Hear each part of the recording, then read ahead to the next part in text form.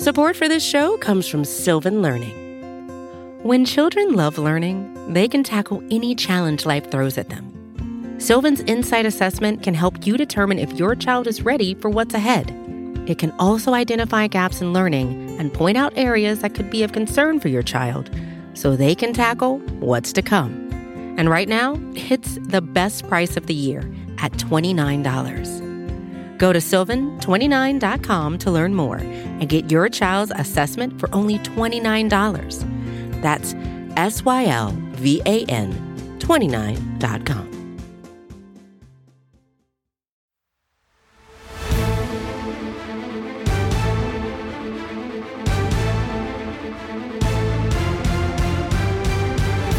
Welcome one and all to a very special edition of the NFC East Mixtape. It took 53 of them, but it finally happened. First of all, this is a very unique podcast presented by SB Nation. You can listen to it on the home of all four NFC East team feeds, Blogging the Boys, Bleeding Green Nation, Hogs Haven, Big Blue View, because this is the NFC Beast, the greatest division that the NFL has to offer. I am RJ Ochoa from Blogging the Boys. He is Brandon Lee Gotten from Bleeding Green Nation. BLG, happy April 19th, April 20th to you. RJ, I can't even come up with a creative intro, little monologue here because we have some very special guests on the show today. I don't want to waste their time. Okay, let's go ahead and get to it. So normally every episode is just the two of us, and we get a lot of flack from the Commanders fans and the Giants fans. Hey, get these guys on. Let's get them on. We've had Brian Stabby on from Hogs Haven. We've had Ed Valentine on from Big Blue View. But BLG, you and I, we're men of the people. So we brought in Brian Stabby. We also brought in Ed Valentine. The four horsemen are here together. Ed Valentine, how do you feel to be in the presence of so much greatness? I can't stand all your excitement, RJ. I just can't stand it. I can't deal with it. I don't know. I'm happy to be here, but all this happiness, I don't know if I can deal with it. Stabby, you're the only one here who we'll just say has endured what you have as a football fan over the last lifetime. So do you feel different than us? Do you feel a little bit better because you have like a new thing that we don't have? Like we can't empathize with you on a certain level. New thing, like I mean, we did. What kind of question this. is this? I mean, new thing, same thing. I mean, it's time's a tugboat. It's a flat circle. But I'm glad to be here. I'm not sure how I got here, but I appreciate the invite. The premise for today's episode, we did do this last year with Ed Valentine, so he is a seasoned veteran at the game, is what could each team do that would make you nervous? What could each team do that would upset you? So in one example, what could the Dallas Cowboys do that would be upsetting from an Eagles perspective, a Commanders perspective, and a Giants perspective? Ed, Stabby, I know you know that we do go in the order of standings, and as the Dallas Cowboys are the reigning NFC East champions, it should be said 1,000 times by all of us in this room, we have to start with them. So Stabby, congratulations to you. You're a recently engaged man. We're very excited for you and congratulated you last week. I know you listened. Thank you. I did. Yes, I did. Let's go ahead and start. What could the Dallas Cowboys do? They hold the 24th overall pick in the draft that would make you nervous. Yeah. I mean, when I look at this team, it seems to me, and again, like I only watched as much Dallas Cowboys football as I was obligated to do, but it seems like the sweeping of the Commanders. Just to be clear, the Cowboys swept all three of your teams. Yes. I feel like their kind of once vaunted O-line could use a bit of a boost if they want to keep Dak healthy. And as a now former Zeke Elliott fantasy owner, they need to give him a little bit more time and space to do what he needs to do to get back to where he was a few years ago. I also kind of felt like Connor Williams was a bit of a turnstile based on, again, what I saw. So I could see them going inside lineman here. I'm not a big like O-line tape eatery type guy, but sort of based on where it falls, like the pick falls, I could see them going with like Zion Johnson out of Boston College or Kenyon Green out of Texas A&M. That could be a good fit. They also, and this is going to be, I think, a recurring thing for all of these teams, could now use a wide receiver with Amari Cooper out the door. So there's a slot that needs to be filled there. So if they really go one of those two routes, I could see them becoming better in a way that would make me mad. Speaking from a Dallas Cowboys perspective, you have nailed kind of our top two fever dreams. There's Zion Johnson stands and Kenyon Green hives and things like that. Ed, you said last year when we did this exercise that you felt on some level that Micah Parsons was the best player in the draft. You willed him to the Dallas Cowboys. Thank you very much. And we all saw the results that unfolded as a result of that. Do you agree with Stabby? If the Cowboys address the interior of the offensive line, do you feel like that's kind of building things back up to a place where they terrorized these teams once upon a time, like they did in 2021? RJ, before we get to that, I do have to. You're laughing because I think you know what's coming. I do have to put you in your place a little bit. As bad as the Giants have been, 5 consecutive double-digit loss seasons, it remains insanely satisfying to me that what you have to brag about are NFC East division titles. That is, my life's pathetic. I'm fully aware. That is insanely satisfying to me. I can tell it's also satisfying to BLG as well. You know, it just. It's interesting given that the Giants have the longest division title drought. I mean, yes, but how many times have the Giants appeared and won Super Bowls since the last time America's supposed team even sniffed a Super Bowl? Oh, the America's team thing. Here we go. All right, Ed. Let's go. Literally wearing a shirt that says America's team on it, by the way. Just to put that out there. Now, to your question, the smartest thing the Dallas Cowboys could do, the thing that would make me the most nervous is to push Jerry Jones to the side and stop allowing him to make decisions. But what I would say, I would be insanely happy if the Dallas Cowboys want to continue their wide receiver carousel. Just go ahead, keep drafting wide receivers, keep churning that turnstile, go right ahead. Do what the Giants did a decade ago and allow the strength of your football team, which for several years has been your offensive line, allow that to fall apart, which is exactly what the Giants did around 2009, 10, 11, 12, when they should have been supplementing an offensive line that at one point in time was the best in the league, but was getting old. They didn't do it. They're still chasing the fix. So you go right ahead and ignore the offensive line in the first round. I'll be incredibly happy with that, but I'll be annoyed if they do the smart thing and draft Kenyon Green or Zion Johnson or Tyler Linderbaum, if you want to go that way, for all of my Tyler Linderbaum groupies out there. So, because I know they're out there, because I hear from them at Big Blue View all the time. Tyler Linderbaum was not a 30 visit for the Cowboys, so it doesn't seem like they're interested in him. They do have Tyler Biadasz, who they actually traded up to draft with the Philadelphia Eagles 2 years ago. The Cowboys, Ed, to your point, would effectively have spent 3 first-round picks in a 4-year stretch if they do take a wide receiver, having traded their 2019 first for Amari Cooper and taken CeeDee Lamb in 2020. BLG, your team might take 3 first-round wide receivers in a row. Do you agree with Ed that the Cowboys taking a wide receiver would be a commitment to the wrong side of this fork in the road? Do you agree with Stabby that adding to the offensive line would be kind of getting back to where they made their bread, so to speak? Well, if you recall last year at this time, RJ and Ed, I was most afraid of the Cowboys addressing their offensive line then and getting, like, let's say, a Rashawn Slater. Now, obviously, Micah Parsons, it worked out for them. But my point, I think, was still had some validity in that I felt like the Cowboys season would be undone, not because the defense was bad, but because the offense wasn't going to be firing on all cylinders. And that could be potentially be undone by the offensive line not being the total strength that has been for them in the past. And that kind of happened. So I do think, like Stabby and like Ed said here, that Cowboys need to address their interior offensive line. I think that's pretty obvious. You mentioned the prospects too, Zion Johnson and Kenyon Green. And having some versatility in there is really important because, Tyron Smith's going to miss some games at some point.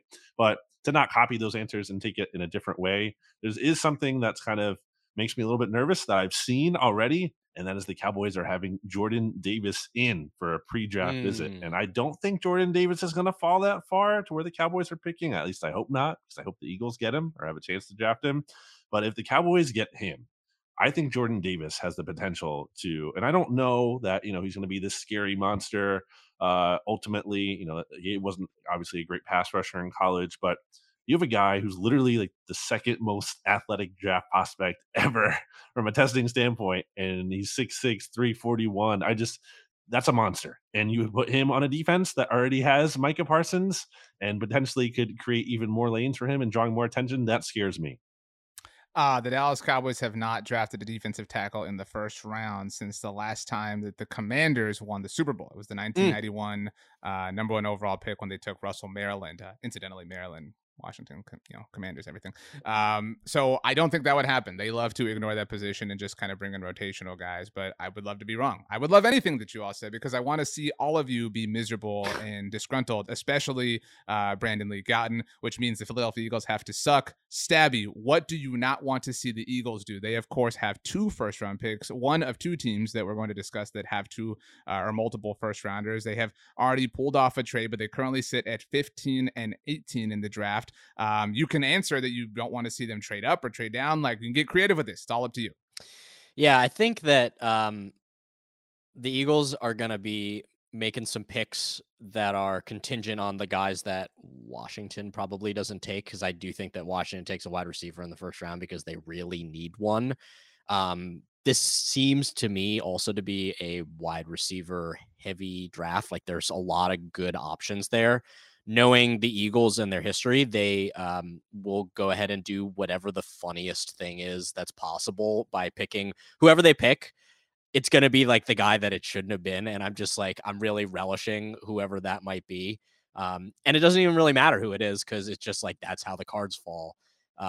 So I guess what would make me most mad is if they don't duff that pick at wide receiver. I mean, they have a couple of shots at it based on their recent and intermediate history.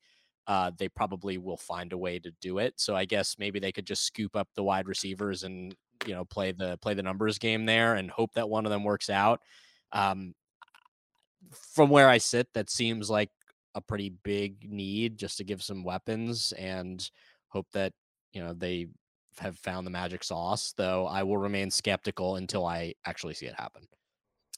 Ed, Stabby didn't say it by name, but we should. The Philadelphia Eagles drafted Jalen Reagor, and they did so ahead of Justin Jefferson, just so that we're all aware. I mean, all cards on the table. They drafted Devontae Smith. They leapfrogged your New York Giants last year to do so. You really wanted Devontae Smith. Dave Gettleman pulled off the shock of the world and traded back. And Devontae Smith might not even be the best. He's definitely not the best rookie wide receiver from last year's class. He might not even be the second best, because Kadarius Toney exists. Do you feel like getting the wide receiver right would be the thing that would terrify you the most from a Philly perspective? I don't know about terrify, RJ, but I will say that the Eagles have already done the thing that annoys me the most. That by making the trade that they made to pick up the second first-round pick in 2023, because, Brandon might not like it, but the Eagles are largely in the same spot that the Giants are in. They may or may not be committed to Jalen Hurts. They're committed to Jalen Hurts for this year, but we don't know if Jalen Hurts is going to be the Eagles quarterback beyond 2022. They went and picked up that second first-round pick, which is what I'm hoping the Giants will actually do, depending on how the first round plays out, because we don't know what's going to happen with Daniel Jones. I mean, they want to give Daniel Jones an opportunity with Brian Daboll and Mike Kafka, and I don't blame them for that, because if you guys have studied quarterback hit rates in the first round of the NFL draft, it's like 33%. The NFL sucks at evaluating and developing quarterbacks. They legitimately suck in that category. They don't, it's other than drafting Joe Burrow and getting the first overall pick right, it's a complete hit and miss as to whether you get it right or not. And I don't blame the Giants or the Eagles for taking one more shot with the guy that they have. But both teams could be in the market next year. And the Eagles with 2 first-round picks are already in that spot that I would love to see the Giants in, with 2 first-round picks where they might be able to maneuver the board a little bit.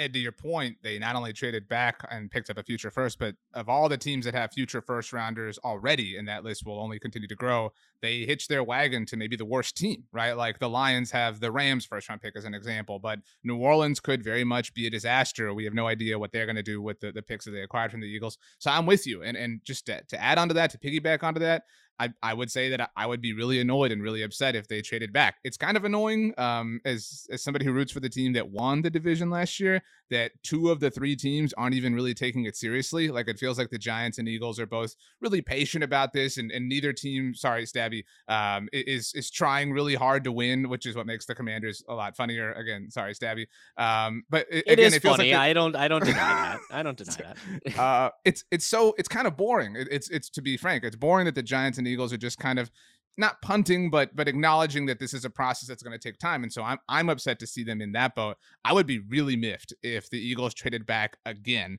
and maybe not picked up another future first, but picked up more capital, because I don't think they have a pressing need right now, Brandon. I think that they are in a fine spot to be somewhat competitive and maybe be a playoff team like they were last year and feel good about themselves, all while, building for the future in the process. That's annoying to watch. I think Ed hit on it. And in terms of like what they needed to do most was get that 2023 first round pick, because they need I don't think Jalen Hurts is very likely to be the guy, and they need that ability to pivot next year. And just because they have that doesn't guarantee they will, because as I've said, there's 4 other teams that have 2 first round picks next year. So don't even know for sure if there is a light at the end of the tunnel for the Eagles when it comes to the quarterback position, just because you get that first round pick. But that was really big. The thing I want them to do the most is try to find needle movers, guys who can be special. I think Jordan Davis has that potential as someone who is just so rare of an athlete. And then someone like Jameson Williams, who had 19.9 yards per reception last year. Like that is just a crazy mark. I know the injury knocks him down a little bit, but you have to find guys the Eagles just need like more blue chip talent, guys who can be special. And I think that's kind of what they need to do most. So if they take, if they're swinging for the fences on someone, I'm okay with that. Well, hopefully they miss. Support for this show comes from Sylvan Learning. As a parent, you want your child to have every opportunity, but giving them the tools they need to tackle every challenge, that takes a team. Now more than ever, educational support tailored exactly to what your child needs can make all the difference. That's why parents have trusted Sylvan Learning for 45 years as the ultimate teammate in their child's educational journey, instilling in them a love for learning and a passion for reaching the next level. And Sylvan's Insight Assessment can identify gaps in learning and areas that could be of concern for your child. It's a 360-degree view into your child's learning that you can't find anywhere else, and helps ensure that your child didn't miss something in school that might put them at a disadvantage in the future. And right now, it's the best price of the year at $29. Go to sylvan29.com to learn more and get your child's assessment for only $29. That's SYLVAN 29.com. Another day is here, and you're ready for it. What to wear? Check. Breakfast, lunch, and dinner? Check. Planning for what's next and how to save for it? That's where Bank of America can help. For your financial to-dos, Bank of America has experts ready to help get you closer to your goals. Get started at one of our local financial centers or 24/7 in our mobile banking app. Find a location near you at bankofamerica.com/talktous. What would you like the power to do? Mobile banking requires downloading the app and is only available for select devices. Message and data rates may apply. Bank of America NA, member FDIC.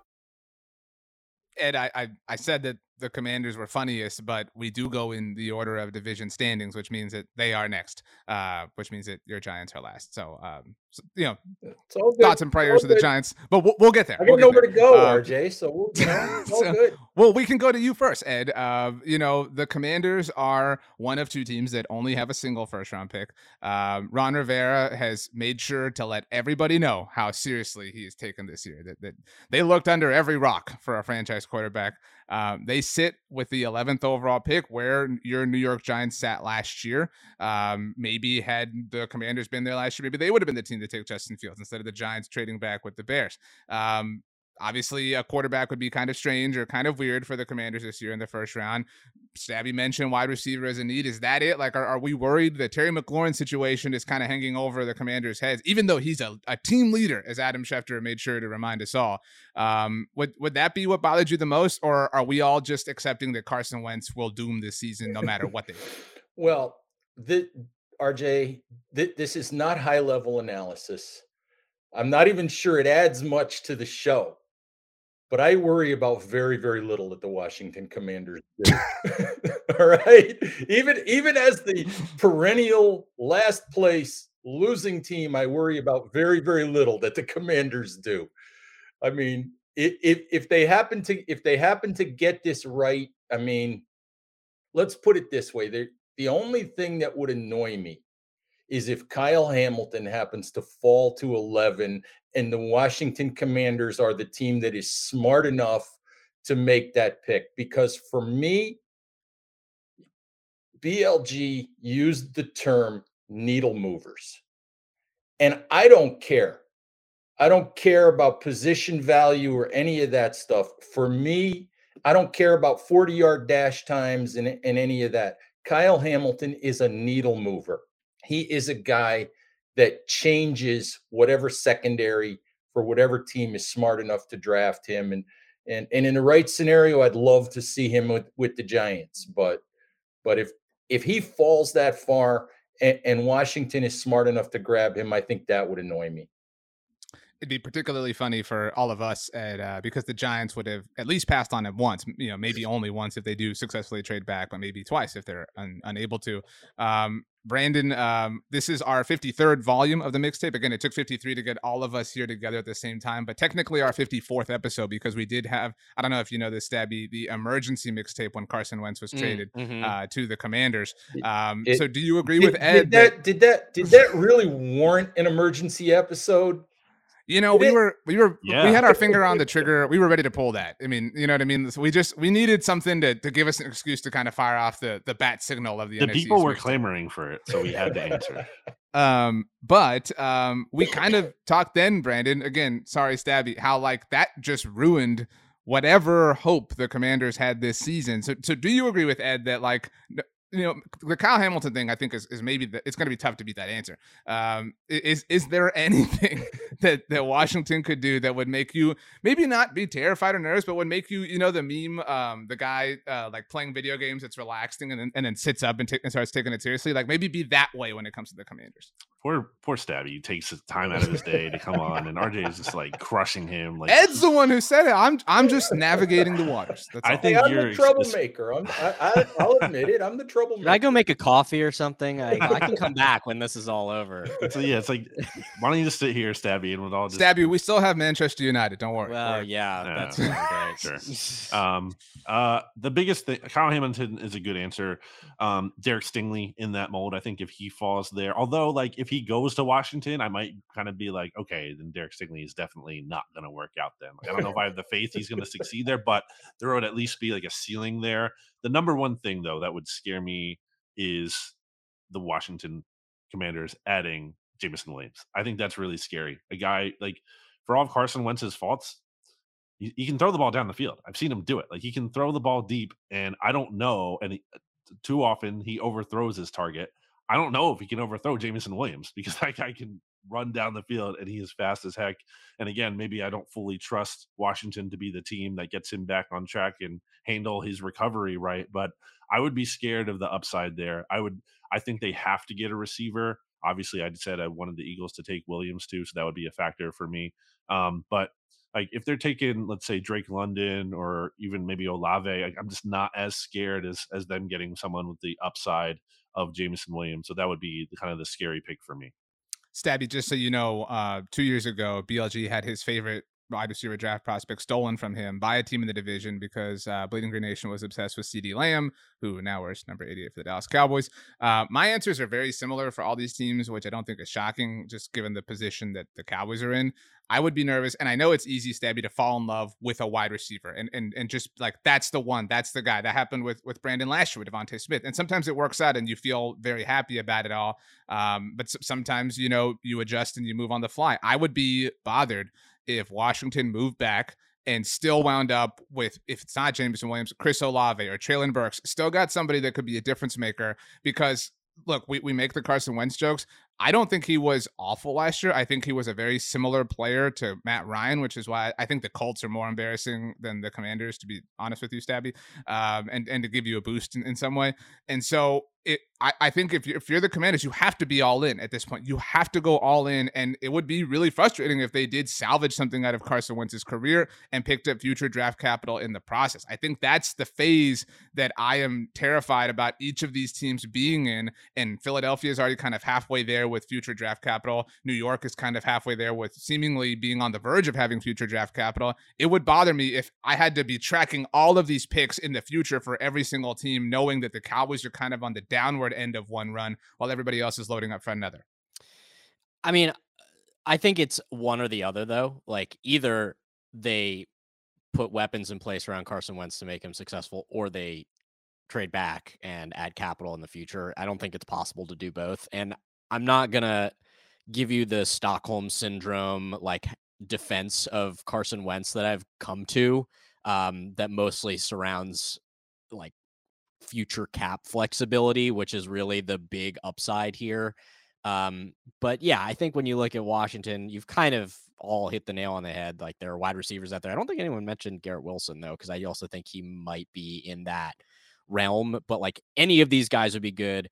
Kyle Hamilton, people, that's like the one that Hogs Haven's fallen in love with. And, that safety linebacker thing, we've tried that before with Landon Collins. We tried it with Sua Cravens. It's sort of like the same type. I think if they go with him, they're hoping for different results. But yeah, like, he's super fun to watch. And ultimately, when you're a Commanders fan and you're just looking for something good and fun, like, you'll take good and fun guys, even if the fit's not there, just to like give you something good and fun to watch that just doesn't do the head and hands. We're talking memes and GIFs, just like the Stephen Colbert with like all the hands face palming. Yeah, I think you're right, though. Like, it's going to be on paper, like, hard to say, like, okay, well, this is the piece that moves them forward enough to like get them over the edge.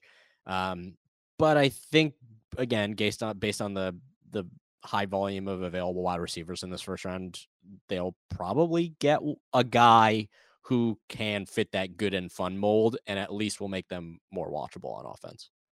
I can also guarantee Ron Rivera will say that was the player they had at the top of their board. Oh, for sure. Yeah. Yeah. Ron Rivera, low key. Every coach and GM say that. Yeah. Yeah, but Ron Rivera makes it a point, Ed. He's like, Ron Rivera brags about like the silliest things. Like, it's, think about it. Like, only one coach in this division wears a Letterman jacket. You know what I mean? Like, I'm not proud of my coach. You know what I mean? To be very clear. You were last year. Yeah, you were all in, and I was not ready. Who won the division? That's right. Y'all will respect Mike McCarthy's name. He has more. Mm-hmm. He has more NFC East titles than Nick Sirianni or Brian Daboll. So these are facts. But anyway, Cowboy season end again. Speaking of Brian Daboll, let's finally get to the New York Football Giants. Finally free of Jason Garrett and the spell that he casted over the offense. And I will be very frank with you. There's nothing that the Giants could do that would terrify me. Kind of your Washington answer. But what BLG and I have talked a lot about on the mixtape is it is already frustrating, kind of like what you said about the Eagles, to see that the Giants are no longer operating in an incompetent way. The Giants are acting like an actual professional football team, very similar to the idea I think that they think of themselves as, and kind of the mirage that they have been living in for the last few years.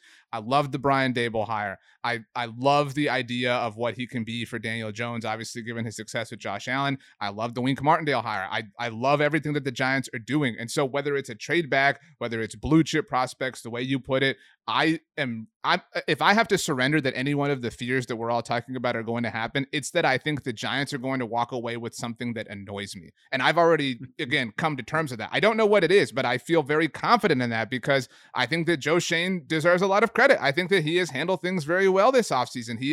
We talk about the messes that the Cowboys or the Eagles or the Commanders are, and I think that they're more like polarizing messes and more funky messes. The Giants have been kind of an organized mess. Like they're just really good at, like they have their family fight in the car on the way to the big family dinner with the extended family. And then when they get out, everybody puts a smile on and they shake hands, whatever. And then they go home and cuss each other out.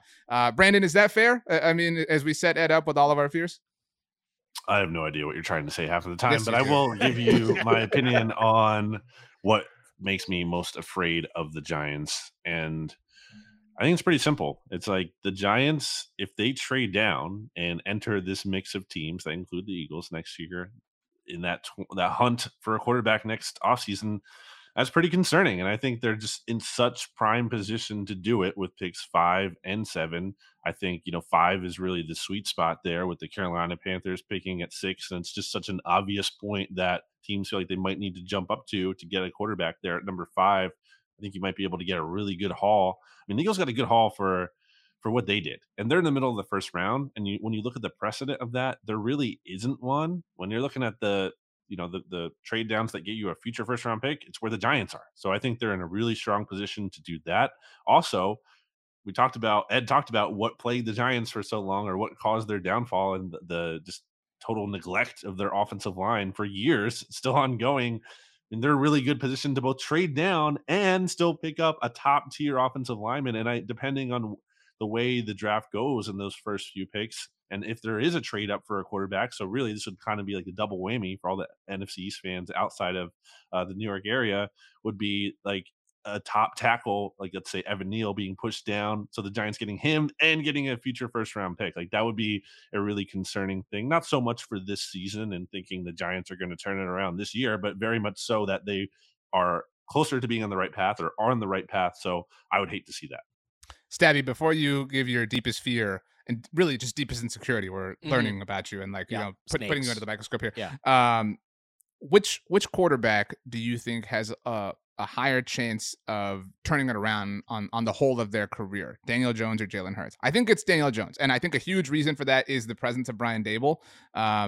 I mean, I don't know. BLG really hates Jalen Hurts. I think he probably agrees that it's Daniel Jones too. But which of those two are you more concerned about? Because I like hearing BLG's fear that the Giants could pick up draft capital. What would be like extra annoying, like annoying to the nth degree, is if they do pick up all this extra draft capital in the thought of picking up a future franchise quarterback, and that Daniel Jones turns it around, and so they don't have to spend that on a quarterback. I mean, which of the two are you more concerned by? I think that we've seen out of Daniel Jones what we're gonna see out of Daniel Jones. Wow. Like, I'm not attacking Ed's family. I'm not really in there, though. I know you guys are talking a big game on Brian Daboll. I love that pick, mostly for the mostly for the aesthetics of it. Like, I know that Game of Thrones references are out of vogue at this point, but I feel like in the same way that there has to be a Stark in Westeros, there needs to be like a refrigerator shaped, fully rectangular, red faced man patrolling the sidelines in New York. It just like, or Winterfell. Oh my gosh, I duffed my reference, but just like a total, like a ruddy, red faced, big hulking guy. That's just like, that's New York Giants football, man. Like that's really what it's all about.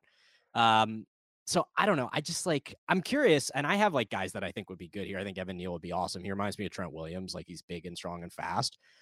What's to say, and we're talking about like quarterback development, why are we like totally out on the idea that they draft Malik Willis and then sit him for a year and like let him do that development and try to light a fire under Daniel Jones and like see what they've got? Because I hate this idea of throwing rookie quarterbacks to the wolves. It like works so poorly for the majority of the time. I think there are a lot of quarterbacks whose careers would have been better served to sit and watch and learn for a year or two. Like, could the Giants be a pick to do that here, given their flexibility? Ed? I would be absolutely shocked if the Giants did that. I think that the Giants have pretty much telegraphed their quarterback intention here. And I think they did that by signing Tyrod Taylor. I think that especially Giants ownership wants to give Daniel Jones this final opportunity. And again, I don't blame them, for the simple reason that you've been through. This will be Jones's third head coach. It'll be his fourth offensive coordinator. You haven't put a good offensive line around him. They tried to bulk up the receiving core last year and everybody got hurt. Saquon Barkley hasn't had a healthy season since 2018. And it's just hard to find the right quarterback. I think they have telegraphed their intention here. They're going to give Daniel Jones the opportunity this year. They're not going to draft a guy to sit behind him, at least not in round one. There's a little nagging voice in the back of my head that wonders if they might take a flyer on Sam Howell on day 2 if he's sitting there at 36. But what they're going to do is give Jones this year. If he doesn't show them what they want to see, they'll start Tyrod Taylor in 2023. They'll draft somebody. They'll develop that player. And by the end of 2023 or 2024, the beginning of 2024, that quarterback will be their guy. Ed, we've all talked about the prospects of New York trading out of one of their first round picks and picking up future draft capital. What's a successful draft for the Giants if they don't? If they have to sit and pick, whether they don't get an offer or they don't get an offer that they find appealing, obviously their pick is the 5th one, and New York's that was a successful trade down. Obviously, you get a top 10 pick anytime that happens. It's successful. So 5 and 7. What constitutes a success if the Giants make those picks? That's easy for me, RJ, because I have been pointing at what I think is the home run draft for the Giants if they sit at 5 and 7. I've been pointing at it for weeks. I think it's Sauce Gardner and whichever one of the 3 offensive tackles they like, or if they want to take Sauce Gardner at 5, whichever one's left at 7. Listen, I love Ike Ekwonu. I would love to watch this guy, drive defenders into the turf, for the next 6, 7, 8 years. But, Evan Neal would be tremendous because he's a day 1 starter at right tackle, a guy that could move into to guard if you wanted him to. And I keep hearing it and I buy it that the Giants love Charles Cross. We're doing a thing at Big Blue View 7 for 7 because Joe Shane said he wants 7 guys that he wants to enter the draft with 7 guys he'll feel good about if he has to take any of them in the top 7. And Charles Cross is in my top 7. He's the cleanest pass protector in the draft. I don't want to hear that Charles Cross can't play right tackle because he's 21 years old and he can learn. And if you've really, really watched the tape, he hasn't done a lot of run blocking, but I've watched him drive guys off the ball often enough and get out in space and clear paths for running backs often enough to believe that he can.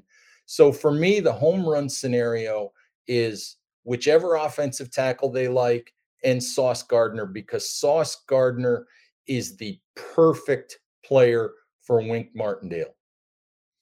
I really like that answer, Ed. In fact, you've inspired one of 2 final quick around the horn subjects that we'll touch on here on this special. I don't know, we need a word, like BLG said. It's hard to come up with one. This quadcast. Yeah, This is an amazing edition of the mixtape. Home run scenario so that we can, hold each other accountable. We can say crap. That's exactly what Ed wanted, and they got it. That really sucks. We all have to deliver content after all. Mine for the Cowboys, because I know everybody cares, is one of the guards. If they walk away with Kenyon Green, that would be my preference of the 2, if anybody cares. Zion Johnson, if they walk away with guard help, I'm fine. I would love. We do mock drafts every Monday on the Blog on the Boys YouTube channel. We call them Mock Draft Monday. Nobody in this business does anything like that. And recently we traded back with the Chiefs, obviously another team with multiple firsts, and still walked away with Zion Johnson and picked up a 3rd round pick. That's my true fever dream is pick up. The Cowboys right now only have 3 picks in the top 100. Get another one, even if it's down near the very end, and still walk away with a day 1 starter at guard. That's what I want more than anything.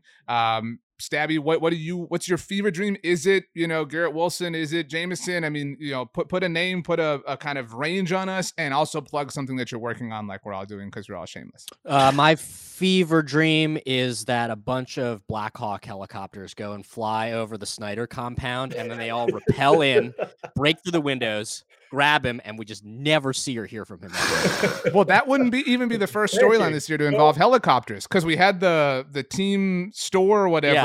Like, so, I mean, I truly, when they were doing the team store thing and the helicopters, I still was so deluded. I was like, they couldn't possibly be stupid enough that like this is all a misdirection. Like I'm totally far gone at this point. Like there is no saving me. From the draft, I don't know. We'll just say Kyle Hamilton because he rules. But again, Black Hawk helicopter situation is definitely the fever dream. And I don't know, what am I working on? We're still building out our little podcast over on Hogs Haven, the Cult of Colt. Me and my co-host Gumby. We have a good little time, mostly talking about crazy stuff like that.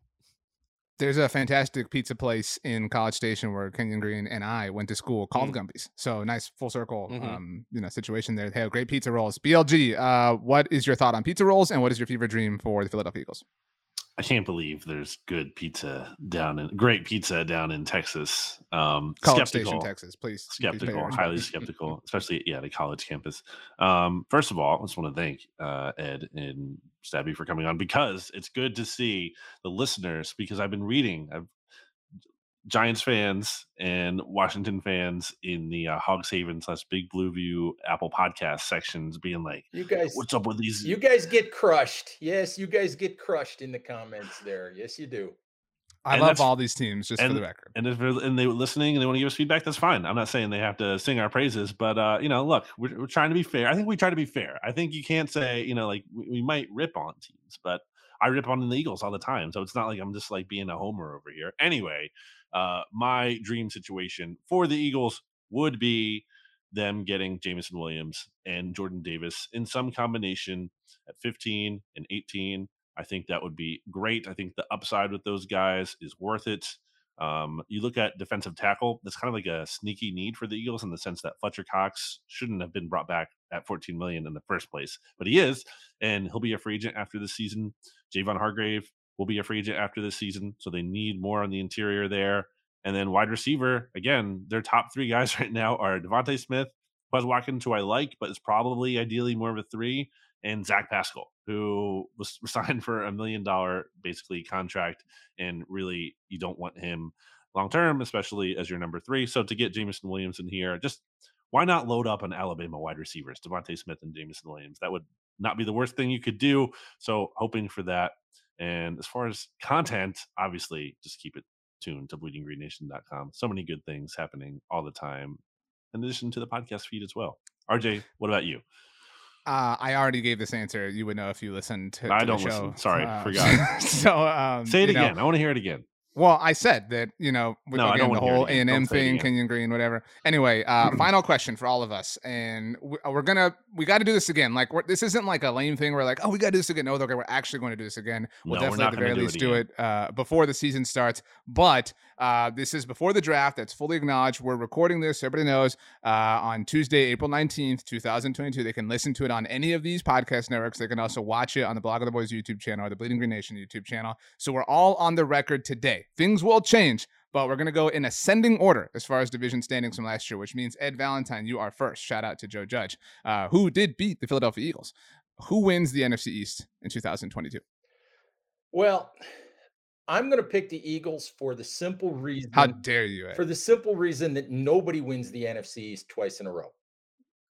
And the Dallas Cowboys, and you always hate me for saying this, RJ, the Dallas Cowboys are always less than they should be. Oh, for sure. I would agree with that. I hate you for making me forcing me to acknowledge it. It's totally true. But yeah, I mean, I don't enjoy that. Wow. Any other pain you want to cause me, Ed, or should we go to Stabby? You can move on now, because I could sit here and cause you pain for the rest of the afternoon. Stabby, I would be remiss if I did not remind you that you picked the Commanders to win the NFC East last year. Yep. You doubted the Cowboys and the legend of Mike McCarthy, and you had to eat all that crow. So who wins the division in 2022 and why? This is the best story time. Of a girl. This is Ricardo River. This is the story of the NFC East. Yeah, I mean, here's the thing: you talk about ripping on one another, at least for Commanders fans, and I actually think it foots the bill for all of us. No one rips on our team harder than anyone other than ourselves. Years ago, not that many years ago, Bruce Allen, the now disgraced Bruce Allen, said that we were winning off the field. This is the best time of the year to be a Washington Commanders fan because they haven't lost anything yet. And so by virtue of that, I'm going to go ahead and say at this point on April 19th, 2022, the Commanders win the division. Boom. I thought you were going to say this was the best time because the Capitals are usually in the playoffs. That was honestly that too. Yeah, Caps. They had a huge win last night over the Avs. Are we doing Caps talk next? Because I'm ready for that. I could talk hockey for a long time. Okay, so we've got one vote for the Eagles, one vote for the Commanders. Both in earnest. Brandon, your vote next. Who wins the NFC East in 2022? I want you to go first. No, we go in ascending order. The Eagles were second last year. I'm sorry. But I still want you to go first. All right. I'll take the Eagles, and it's not a homer pick because it's not because I think they're going to do much of anything if they make the playoffs, but by virtue, as Ed pointed out, of there never being a repeat NFC East winner. And not just that, but also because there are very clear indicators that the Cowboys are set to take a step back in 2022. When you look at, Micah Parsons, his production, and Trayvon Diggs and his production, and, the health of the Cowboys, and just a lot of, and then them losing a bunch of players in free agency. Like, there's so many signs that point to the Cowboys kind of regressing, taking a step back. Maybe not to, being a terrible team, but just not being the team they were last year, at least for a good portion of the season before they ultimately ended the season in very embarrassing fashion, where I feel like we don't talk about that enough, about how the Cowboys, it was probably the most embarrassing end to anyone's given season, just the way the clock ran out on them. I mean, the Colts are obviously up there with how they got eliminated, but if we're talking about the playoff teams, and maybe you want to throw the Packers in there, whatever. In any case, I think the Eagles have such an easy schedule next year too, and for all their faults, we've seen them being able to take care of easy teams. That was very much what they did in 2021 to make the postseason ultimately. So it's really not having a belief that they're going to get over the hump as much as it's kind of going to be an extension of the 2021 season, and they're going to beat up on the bad teams because they can do that, and they're probably going to lose to the good ones. So they might make the playoffs, and then they'll lose in the first round. All right, so I'm be honest. You all are going to hate my answer. And I agree with a lot of what Brandon said. I agree with a lot of what all of you, except for you, Stabby, obviously. And this is a division for anyone who, Ed, you mentioned it, but this has not had a repeat champion this division since 2004. Just so everyone is fully aware. All of you're about to make me the only one here who didn't pick his own team to win the division. Yeah. The Dallas Cowboys have not been playoff teams in consecutive seasons since 2006 and 2007. The Cowboys won 12 games last year. They have not won double-digit games in back-to-back seasons since 1995 and 1996. They are generally a team, and I acknowledge, and I think you all would too, that like who the Cowboys were in 2008 has nothing to do with who they are in 2022. But that is a weird thing. The NFC East thing is a weird thing. There are weird coincidences that are somewhat, sportsy or whatever. But I think that they hold true. I think that the Cowboys really over-delivered and not were in over their skis, but benefited from the positive side of the spectrum a lot in last year's season. Obviously with Micah Parsons' sacks and Trayvon Diggs' interceptions. And I think that the Eagles were very similar in that sense. I think the Eagles really over-delivered. I think last year we saw the very best version of Jalen Hurts that we will ever see, and he still wasn't that good. So I think that the New York Giants are going to win the division. I think that they will benefit. You don't. I really do. No, hear me out. I really think that. So you touched on the schedule, BLG. The whole division faces an incredibly friendly schedule. The whole division gets to play the NFC North, right? And so the Packers will beat all four teams, right? We're all like fully acknowledging of that. The Vikings are a little bit cute, whatever, but the Bears and the Lions, cool. The Giants get to play the Panthers, and they get to play the Seahawks without Russell Wilson. The whole division gets to play the AFC South. So like we're talking about, and then obviously get to play each other. I don't think the Cowboys will sweep the Giants. The Eagles did not sweep the Giants last year. I mean, I think the Giants are due for an 8 to 9 win season. And this isn't the like NFC East that like the national, narrative makes it out to be, but it is not a division that would, it is not a division that would require some Herculean effort to win. I could see the Giants putting together, sorry, Stabby, a 2020 sort of Washington season that really means nothing. That is ultimately just kind of one that leaves them as the last team standing. My pick right now is the New York Football Giants. They're going to have 2 top 10 picks potentially influencing their team. Like that goes for something. I mean, Ed, your thoughts? I was surprised to hear you say it, RJ. What's really interesting, you talked about Brian Daboll, Joe Shane, both came from Buffalo, both where they helped in rebuilding, a downtrodden franchise. And what's really interesting is you go back and you look at the Bills when they started that whole rebuild. They overperformed in their first year of that rebuild. And that's exactly what that would be. That would be having a year beyond expectations. And the Giants have added a whole bunch of quote unquote competent veteran players. I mean, that's the sort of ideal home run scenario where Daniel Jones turns into something he hasn't been yet, where Saquon Barkley stays healthy, where Kenny Golladay gives them the kind of performance that they thought they were going to get, where everything goes right for the Giants. I'm certainly not expecting it, but this is the NFC East, and Lord only knows. Even the Commanders might win it. Even the Commanders might win it. So we're all clear. Trayvon Diggs has caught more passes from a Giants quarterback in the end zone at MetLife Field or Stadium than Kadarius Toney and Kenny Golladay. But not more than Andrew Thomas. That's true. This was awesome. To BLG's point, I hope the listeners and viewers all enjoyed hearing the beautiful voices of Ed Valentine and Brian Stabby and seeing their beautiful faces if you watched on YouTube. Ed, Stabby, do either of you have any closing statements, closing sentiments, closing words of wisdom? Stabby, you can go first. Thanks for having me on again, guys. I do think this is a ton of fun. We should do this again. I'm more than willing to show my ass and have rampant homerism. And I, again, didn't really put up too much of a fight on anything anyone said here. So, that's really kind of all it comes down to. Ed, just thanks for finally getting the band together here for per se. So I mean this was fun and we should do it more often.